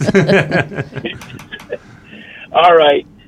Oh, that's it. All right. So It was great hearing from you. Do you have any other questions? No, that's it. I give someone else a chance. I don't like to run on. Well, thank you for sharing all that with us. We surely appreciate it. Have a wonderful weekend. We're going to go to Kyle, who's been holding. Good morning, Kyle.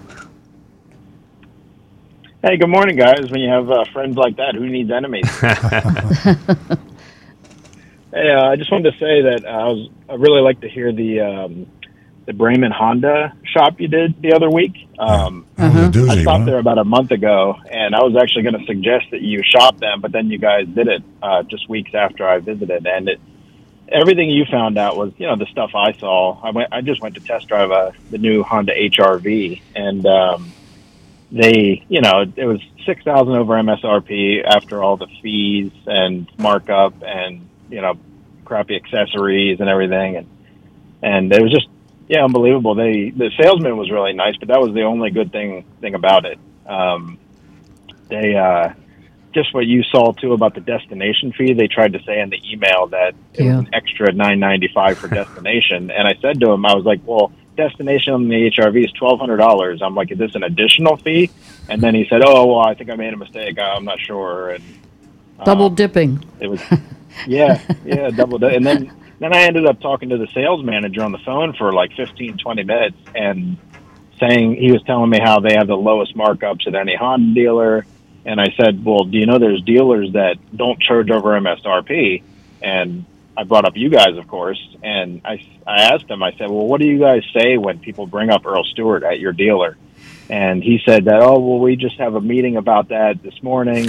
And he said that what Earl Stewart does is they're taking customers off the market by ordering them a car, and then they stop shopping around. And then when the car comes in, they charge a bunch of fees. And I said, no, they don't do that. I said, I bought cars from them before, and they don't do that. And just, I know he probably feels bad because his manager or his boss is telling him what to say. But I would just never, ever buy a car from Bremen. Yes, definitely. Well, that's good information.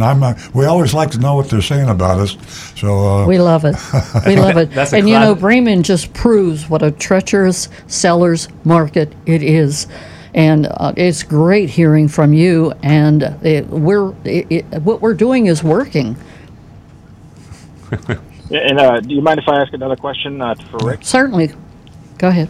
It was about transmission fluid. I have a 2020 Corolla, and I've asked you before on the YouTube about the lifetime fluid, and I know you suggest not to do it because that's what Toyota suggests. But I've just heard so many other opinions on YouTube and mechanics, and I'm just so torn about Toyota's lifetime transmission fluid because I drive for work, so I already have 150,000 miles on it, and I want to get at least 300,000 or 400,000. Can one fluid actually last 400,000 miles? Well, my personal opinion, my 2013 Tacoma has 154,000 miles on it, and I have changed that fluid. And now, bear in mind, I have used my truck for towing quite a few times. And towing puts a lot of stress on the transmission and on the fluid. And I have changed that fluid exactly 0 times. Toyota says in their books, WS fluid is good for the life of the vehicle. You don't need to change it. And I trust that. And I've seen Toyotas with hundreds of thousands of miles on WS fluid that has never been changed, and it just keeps on going. Okay. Is there anything with Toyota that if they did have a transmission problem and they suggested that they would actually back it up with covering some kind of repair? Other than their normal warranty for 5 years, 60,000, they really don't. But your case, yours is a bit of a special case. 150,000 miles on a 2-year-old, well, almost a 3-year-old car. That's a lot of miles. But bear in mind that's generally going to be like highway miles probably, which are some of the easiest on the transmission. You're not putting a big strain on it. You're not towing. You're going at easy rates. You're probably, I'm going to guess, an easygoing driver that doesn't do a lot of hard acceleration and hard stops, which, that's the way you take care of a car. And gentle driving, the thing might last 500,000 miles or more for you. Yeah, I actually just got my brakes done for the first time. The brake pads. You guys did them, and Steve in maintenance is very nice. Yeah, I think you're in good shape. Goldberg. I love how Rick can tell that you're a gentle driver just by the sound of your voice. That's quite a talent, Rick. Well, and Definitely. The amount of miles that he drives the car are going to be highway miles. And if he's driving that many miles, he's probably someone that takes good care of his car. You're like Sherlock Holmes over there. As a mechanic, I have to be. Dr. House. I Yeah, love it. definitely. There's one other thing, guys. I was the one that said I'm from Hershey, Pennsylvania, and said that those dealers up there are really, really good. There's not actually any dealers in the town of Hershey, but, they're 10 or 15 minutes down the road in Harrisburg and Mechanicsburg. So the Faulkner group of dealers and Bobby Rahal, they're all MSRP and nothing above, Great. Nice. Yeah, that's wonderful. That's who I dealt with when I lived up there. So Yeah, I recall you sharing that information with us before. It's a great story. Yep. We're glad that they're doing some good work in Hershey. Okay, well, have a good day, guys. Thank you. And Thank they have you those for the cool call. the street lights with the Hershey Kisses on them. There you go. I love Hershey. I got through there one time. Beautiful place. So we're going to go to, that's true, Rick. We're going to go to Charles, and from what I see here on the screen, he's from North Palm Beach, residing in North Palm Beach, and he's from Connecticut. Good morning. Good morning, Charles. I have a general question. I have babied my 2009 XC70 Volvo, and it's got about 68,000 miles on it, and I'd like to keep it and possibly pass it on to one of my sons. The question I've got is, I'm thinking about just as a preventive maintenance issue, replacing the hoses and belts on that car. I mean, it's 13 years old. And I'm wondering, Rick, one, approximate cost, is this a good idea? And do you have any other ideas? Your point about the timing belt got me thinking about all of this. So that's my general question. As for the cost of it, I really couldn't speak to that because I don't even know how many hoses or belts the XC might have. However, 13 years old, I think it wouldn't be a bad idea as a preventative maintenance to go ahead and get them done. What I would do is I would check around to find a good qualified outside mechanic and an aftermarket mechanic who's trained in Volvo. There is a place on Palm Beach Lakes Boulevard called Prestige Auto. I see them doing a lot of work with European cars. And one thing I've noticed is, or I beg your pardon, it's on US 1, just north of Palm Beach Lakes Boulevard. And anytime I drive past there, their yard is full. And I mean, they are hundreds of cars, it seems like. Of course, anytime after hours, they get them all packed away inside the shop. But Prestige Motors? Prestige Auto Repair. Prestige Auto Repair. Yeah, I think pretty certain that's the name of it. And there's got to be a reason why they have that many people bringing their cars there. I would say it's a good place to check. Get a couple of estimates. Stop at a couple places, and maybe even go online to the Volvo forums and find local Volvo owners and ask them who they use for mechanics, and check them out for estimates on what they would charge you to replace those hoses and belts. But generally, you think it's a good idea that just as a preventive maintenance thing. And do you have any other things that you'd also throw in the mix? Just a general inspection. Check the tires, the age of the tires, look for any damage or wear conditions, checking the brakes, and other than that, just a good inspection by a qualified mechanic. Charles, you sound like a guy that takes care of his car. My guess is you probably had all the factory recommended maintenance done. So when you do that, you've got yourself a real diamond. And Volvo's a good car, and I think have one check it over. But as long as you've done the factory recommended maintenance, the car's probably going to be fine. And the hoses, obviously, as we talked about, should be replaced. Okay, thank you very, very much. You're welcome, Charles. Thanks for the phone call. Okay, we are going to go back to Josh. All right, here's an anonymous feedback. This sounds like a question that might tickle some of your ideas, Dad. Many years ago, a Chevy dealer offered cars that had weird color combos, like green paint and a red interior. These were cars that were ordered, and when customers saw them, they refused to take delivery. I know a guy who ordered a Buick without air conditioning. So of these ordered cars, some must be made special, at least at that time, as opposed to taking the next allocation of that color combination. Am I right? So I guess he's asking if there's some oddball car sitting on a lot, was that a ordered vehicle that a customer requested, specifically? Probably not as many as there used to be. I mean, that does pique my memory from the years back when I was evil, and snapped thing I reminded myself of. I used to order, when I had a Pontiac dealership, I used to order stick shift Grand Prix with no air conditioning and no tinted glass. And it's a funny story because the idea was to have it in. I still remember the price, $55.55 was the price, $5,555. And the idea is they would come in, they wouldn't want to buy the stick shift with no air, and I would switch them to another car and make a lot more money on it. The problem is there were some people out there that just really wanted to buy those cars, and every time I ordered one, someone came in and bought it and drove me crazy because I'm selling a car, and I was selling it for probably what it cost me because I tried to keep the price down. So, but yes, back in the day when it was really nasty, like when I was selling cars back in the 60s and 70s, some of the stuff really went on. Today, I don't think you see it that much. I don't think car dealers have got too many more sophisticated tricks. That was a basic trick, which is really kind of a stupid way to do it. But Great story. Eventually, all cars will sell. There's a saying, there's a butt for every seat. So yes. So even those weird cars will find a home eventually. I have another question here, very general. How long should my car loan be? I mean, there's no one answer to that question. No, it depends on how long you want to keep the car. It depends on how good a car you're buying. I used to say anybody that finances a car for 6 years, 72 months, or even 84 months is crazy. But, 25 or 30 years ago, that was true. Today, if you got a really low interest rate, sometimes it's better to weigh the cost of the financing against the length of the financing. If somebody has zero financing for 60 months, grab it.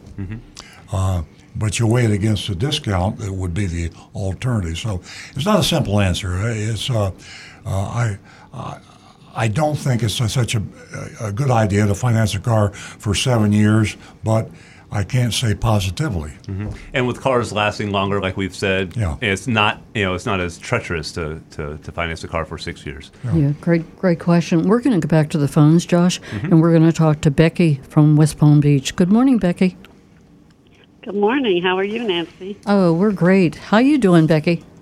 I'm doing great. I love your show. Listen every week. Thanks so much, Bremen Becky. Earlier, I have a story to tell you about Bremen. My good friend, she turned in a Honda SUV and bought a new Honda SUV. So recently she applied to renew her tag, and they told her that she owed $400 to a tow company up in Melbourne. She said, "What are you talking about? I gave that car to the car dealer." Well, apparently after they took possession of the car, I don't know, she doesn't know what happened either, but somebody must have took that car off the lot, or we don't know what happened. But it ended up in Melbourne, and the towing company had to tow it, and they're charging her because that car was still in her name.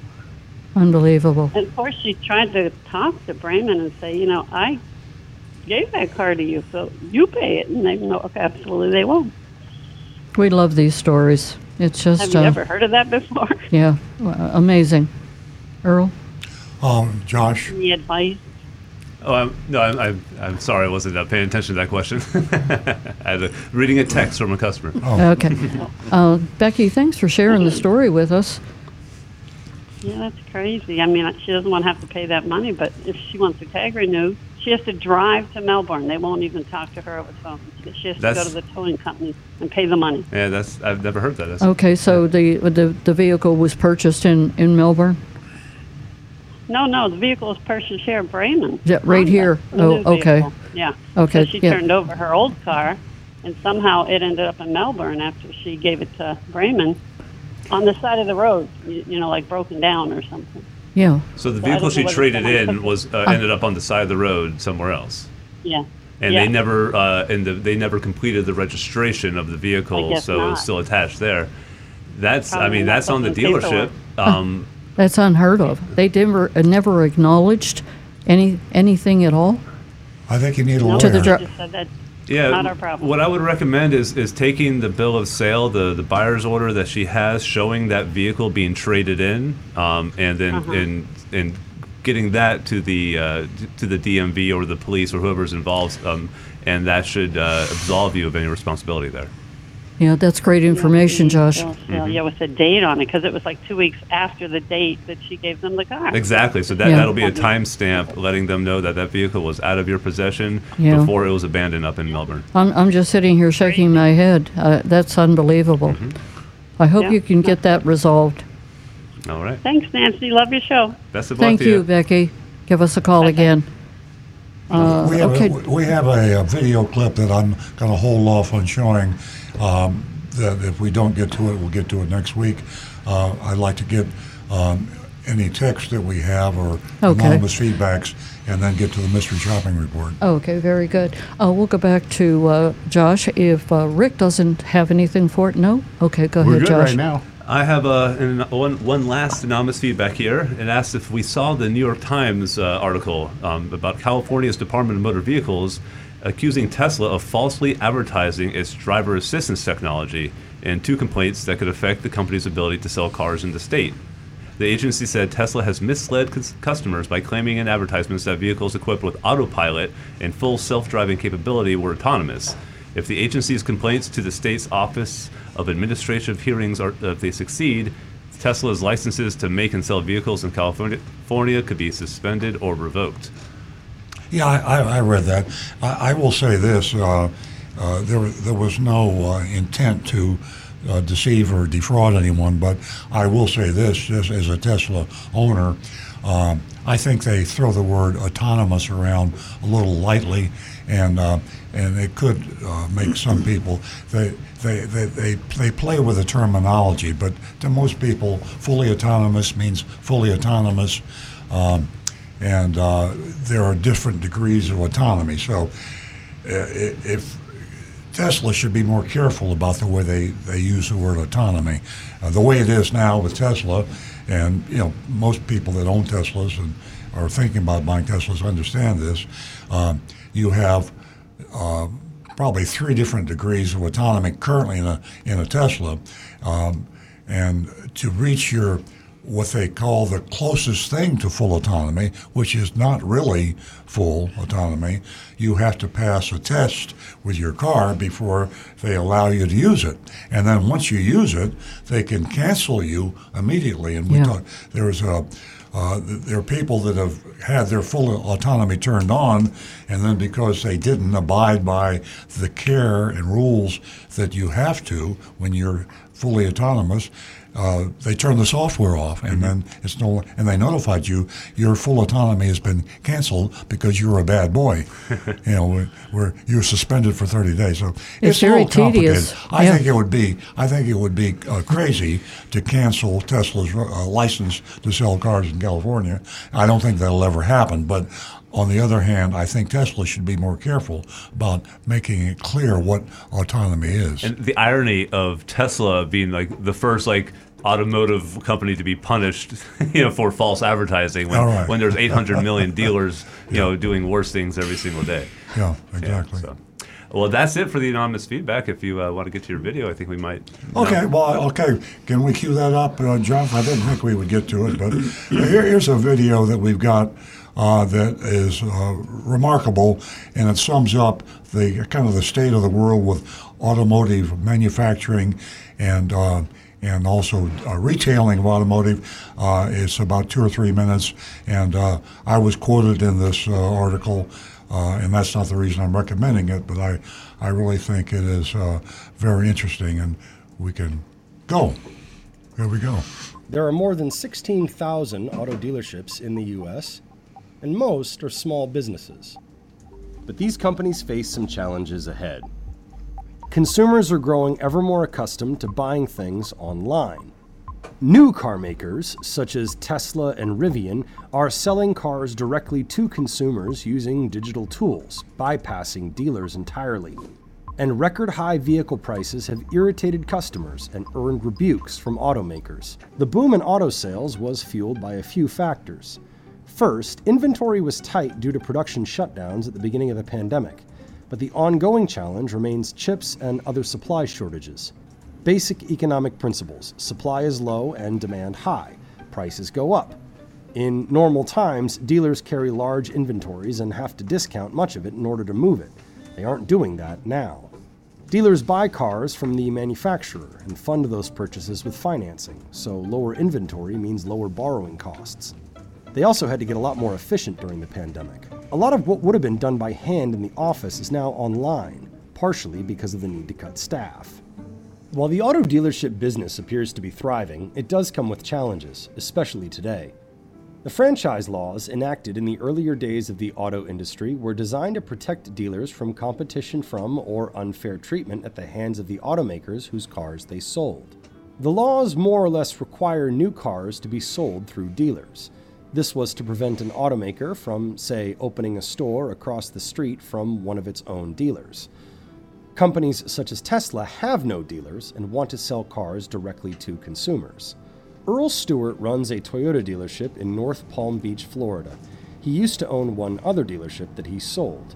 Manufacturers much rather go direct today. They're looking at Tesla and Elon Musk and his success. I mean, good Lord, Tesla has the #1 selling electric car in America, and they have no dealers.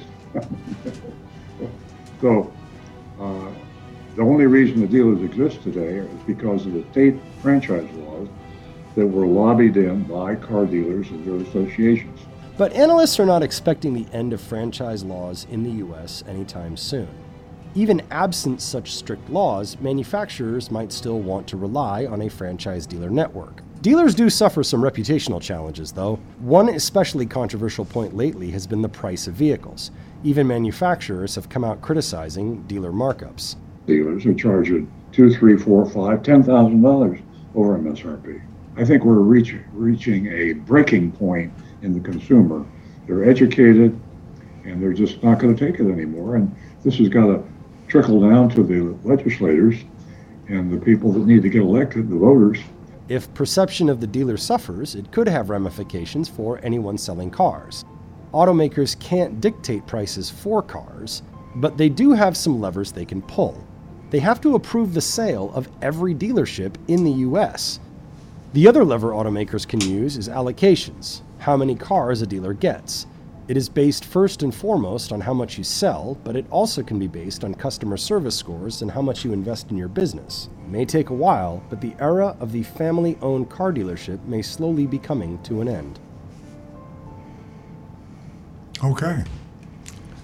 Great stuff. That sums up nicely the state of the affairs with dealers and auto manufacturers. It's going to be interesting to see what happens in the next few years. I think we need to get to the mystery shopping report, don't we? We are, but I have something to say to our callers that have called in, and we can't thank you enough for calling in and mentioning what happened at Bremen.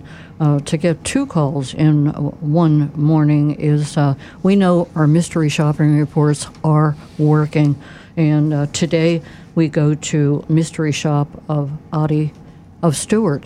And like I tell you, week in and week out, ladies and gentlemen, it's important that you too rate this mystery shopping report. And you can do so by texting us with your grade at 772-497-6530. Now back to the recovering car dealer.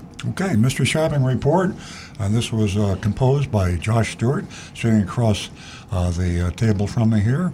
He did a great job, and I'm just reading it. But this is an interesting report. For those of you who could not tune in last week, Agent Lightning paid her first visit to Bremen Honda of Palm Beach. We've talked about that a lot today. Did not go well. Our listeners don't take kindly to paying $6,000 over MSRP, and Bremen Honda received failing grades. Highly unusual. You normally don't fail people because they're dealers, because we grade on the curve, but it was so bad that we failed Bremen Honda. We take no pleasure in sharing these bad mystery shops. We'd much rather report that Agent Lightning had a pleasant and transparent experience. Of course, that'd be very boring every single week, but we truly want to see positive change in the auto retail industry. In fact, we long for a day when shows like Earl and Cars will not be necessary. That's kind of sad, though, because we have so much. True. We have fun, though. This week, we sent Agent Lightning on our first visit ever to Audi of Stuart. This dealership is owned by the Mercado Automotive Group. And by the way, Gus Mercado is Mario. Mario, nicknamed Gus, is a really good guy. I know him, and we sat on the board of directors of the Florida Automobile Dealers Association together. Now they have a total of 18 locations in Florida, New Jersey, and Illinois. It all started with founder Mario, Gus Mercado.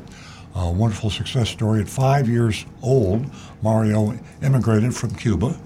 He worked hard, found success in the car business, making his way up the ranks of the Bremen organization. He branched out, funny, ironic. Yeah, everything's tying together. He branched out on his own and brought his first dealership in Miami in 2001. And 21 years and 18 dealerships later, the rest is history. Mr. Mercado is a good guy with all those locations. Does he really know what's happening? I can answer that, no. I mean, that's the problem with large volume, large size. You lose control, and maybe that's the reason you can't be everywhere at the same time. Exactly. I gave up. I had multiple dealerships at one time, and I gave up. I saw it was impossible for me to control, and so now we're having a hard time just controlling one. Is Audi of Stuart taking advantage of his customers during this historic inventory shortage? Agent Lightning paid them a visit to find out. And here's the report, speaking as if I were Agent Lightning. I roamed the showroom for several minutes before being greeted by a salesperson named Brian, who offered his assistance. We began a discussion of my wants and needs. He went over the sedan options they had in stock, the Audi A3, A4, A5. Not very imaginative when it comes to names. They're very boring names. Yeah, why don't they come up with like... The Germans, like the BMWs and Audis, they have very just plain. German efficiency. Exactly. That's exactly right. He described each trim level one by one in great detail to me and my daughter. Brian was a fountain of information and very, very thorough. Outside, despite the heat, he made sure we saw each and every vehicle that was available. Sweating, I picked a white 2022 Audi A3. Sticker price was $40,520, and no surprise, next to that was an addendum, the old addendum sticker, with 3 extras. Wheel locks, $199. Nitrogen, $199. Permaplate, $399. So about $800 of junk fees. That brought the total to $41,317. Satisfied that this was the car for me, he suggested we head inside and he would ready the car for a test drive. Back inside, he offered us a beverage and M&Ms. That's a nice touch. I had to include that detail because I was I was tickled by that. And I love M&Ms. Who doesn't like M&Ms? Yeah, right. Took a copy of my license. He then suggested we sit in the car and get comfy while he put our information into the system. He joined us in the car a little bit later, gave us a detailed explanation of all the controls and features. We learned all about the car and Brian's 6 years of selling Audis. Is that Audi or Audi? It depends on what part of the country you're from. Okay. Down here it's Audi. Audi, okay. Howdy. Howdy, Audi. After the test drive, we headed back to the showroom. After making sure I didn't want to drive any other models, he asked how I planned to pay for the vehicle. I told him I planned to finance. He entered some numbers onto an iPad, showed it to me. The screen had an out-the-door breakdown on one side and a grid with different monthly payments on the other side. Now, the selling price was $41,317. Doc stamps, $143.15. I'll mention that later if we have time because that's disturbing, doc stamps. Dealer fee, $9.99. You see that all the time. License fee, sounds legitimate, $432. Don't know for sure. Electronic filing fee, another junk fee. Mm-hmm. That's not legitimate, $239.95. Battery fee, that's standard, SOP, $6.50. You wonder why did they put that in there? They put that in there because it's official, it's legitimate, and they actually pay it, and there's no tax on that. And so you mix the legitimate in with the illegitimate, and you kind of get smoked over. So good tactics. Yeah, good tactic, yeah. Tag agency fee, $89. Junk fee, illegitimate, not right. MVWEA. I had to Google this. That stands for Motor Vehicle Warranty Enforcement Act. It's actually a Florida statute or law, and somehow it allows them to charge a fee. I think we need to do some research and attack this on a future show. Sounds like part of the smoke, like the battery fee. Exactly, to mix in a legit fee. I mean, for $2, absorb it, right? Yeah. You're charging Why thousands of itemize dollars. that? Yeah. It's 1/1,000,000% of the price, and you put it there. Anyway, tax, sales tax, $2,604.75.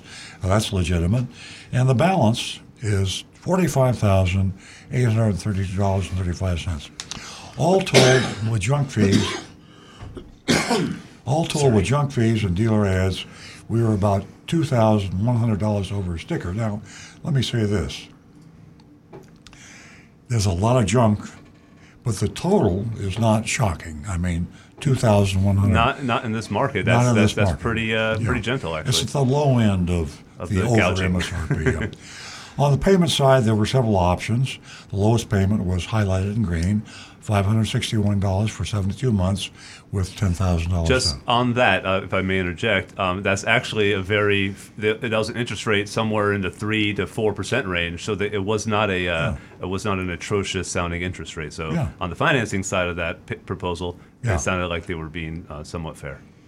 So I thanked him and let him know I'd be in touch. He said that although he could not hold the car for me, he would park it way in the back. So, but see, it was a far more subtle, gentlemanly sort of a pressure. Yeah, I got the impression this was a very thorough and very talkative salesperson. That was the temperature of Agent Lightning's text there. And after the terrible shopping report a couple of weeks ago with Bremen Honda, I have to say we're great on the curve. And as we document all these individual fees like doc stamps, dealer fee, license fee, electronic filing fee, it sounds really, really bad, but it's got SOP. So we're great on the curve, and there we are. No real pressure, and let's see what the grades are as the grades come in. Well, I have one from Mark right here I can kick off. He says, too many crappy fees. He gives them a C-. I think that's a pretty fair assessment. Rick, anything coming through on YouTube there? So far, just one. Tom Steckel says D-, an upscale dealer operating like Hollywood Kia. And Tim Gilliland, Nitrofill, really? Not the worst, but still too many fees. And he gives them a C. No, I'm still shaking from the Bremen Honda one, and it was so bad that was an F, and we gave them an F, and we don't usually give Fs. So again, A's are rare, F's are rare, but we do great on the curve. The one thing that bothered me most about, and I don't even think that Audi of Stuart realized this, doc stamps. It was a small amount, $143.15. There are no doc stamps unless you finance the car. Well, he did ask she said that was part of the report. She said, I plan to finance. So there's a little bit of legitimacy to them including that there, I suppose. But that's charged by the lending company. True. And it's included in the monthly payment. Yes, but I guess if it would reflect, it wouldn't reflect her total amount financed because it didn't include interest charges. So it's a little pretty shady that it's there for sure. Okay. What's your grade, Nancy? Well, I'm going to give them a C. It's a pretty good mystery shopping report. Not great, but it's okay. but it's a passing grade, you say. Yeah. Okay. I'd almost go over a C, but I agree. I think that's a C. I'm not crazy about the nitrophil. It's an old story. Everybody knows about it. Yeah. I have a Frank here. He says, I'm very familiar with the Audi dealership. We love the M&Ms. And Brian is a true gentleman, so he gives them a B+. I think personally I was at a C, but the M&Ms are putting me up to a C+. I'm not sure if they're peanut or plain M&Ms. I was just going to ask you if that. If it's peanut, I would be at a B-, but I'm just assuming she didn't mention peanut. I'm going to keep it at a C. Okay. Bob says C for Audi of Stuart. And I'm sorry, there's a correction. Jonathan Wellington, first he said I'm giving them a B, but I'm giving them a C. Go ahead, Rick. I've got Negan 1, C. Can't wait till all these games are over. Kyle in Pennsylvania, although he didn't give me a grade, Kyle, he says, very cool to see you on the CNBC clip, Earl. And we've got, let's see, Brian Sidlaco, D-, too many junk fees. Rico West, C for crappy fees. Guy Larrabee, the junk fees annoy me the most. Otherwise, not bad, a solid C. Steve Ward, C-, far from the worst, but still think I'll shop in New York, too. Steve also says nitrofill is free at Costco. And for me, I'm gonna go a little more lenient. I'm gonna say a B-. I think the fees are a little hefty there. But I'm gonna give them the benefit of a doubt and go on the curve. Yeah. I think the M&Ms were a good touch. And an educated salesman. That's an important feature. Breaking news: they have both peanut and plain M&Ms. Okay. Frank confirmed. So I'm I'll going change to a B-. There you go. I don't know. Yeah. I think I just learned something new about Josh. Options. He will work for M&Ms. Peanut M&Ms specifically. They're my favorite. Okay, I changed mine too to a C+. All right. Well, congratulations. But not because of the M&Ms, because of the call-in we had for the person that dealt with them. Frank gives a special shout out to Brian for C+, being a gentleman. yeah. Well, good stuff. Anybody else have something for me? I think we're good. Ladies and gentlemen, thank you so much for tuning in to Earl Stewart on Cars. We sure had a great time this morning with you, and we enjoy your company. You're a big part of the show, and we do appreciate you. Have a great weekend. We'll be right back here next Saturday morning, 8 a.m.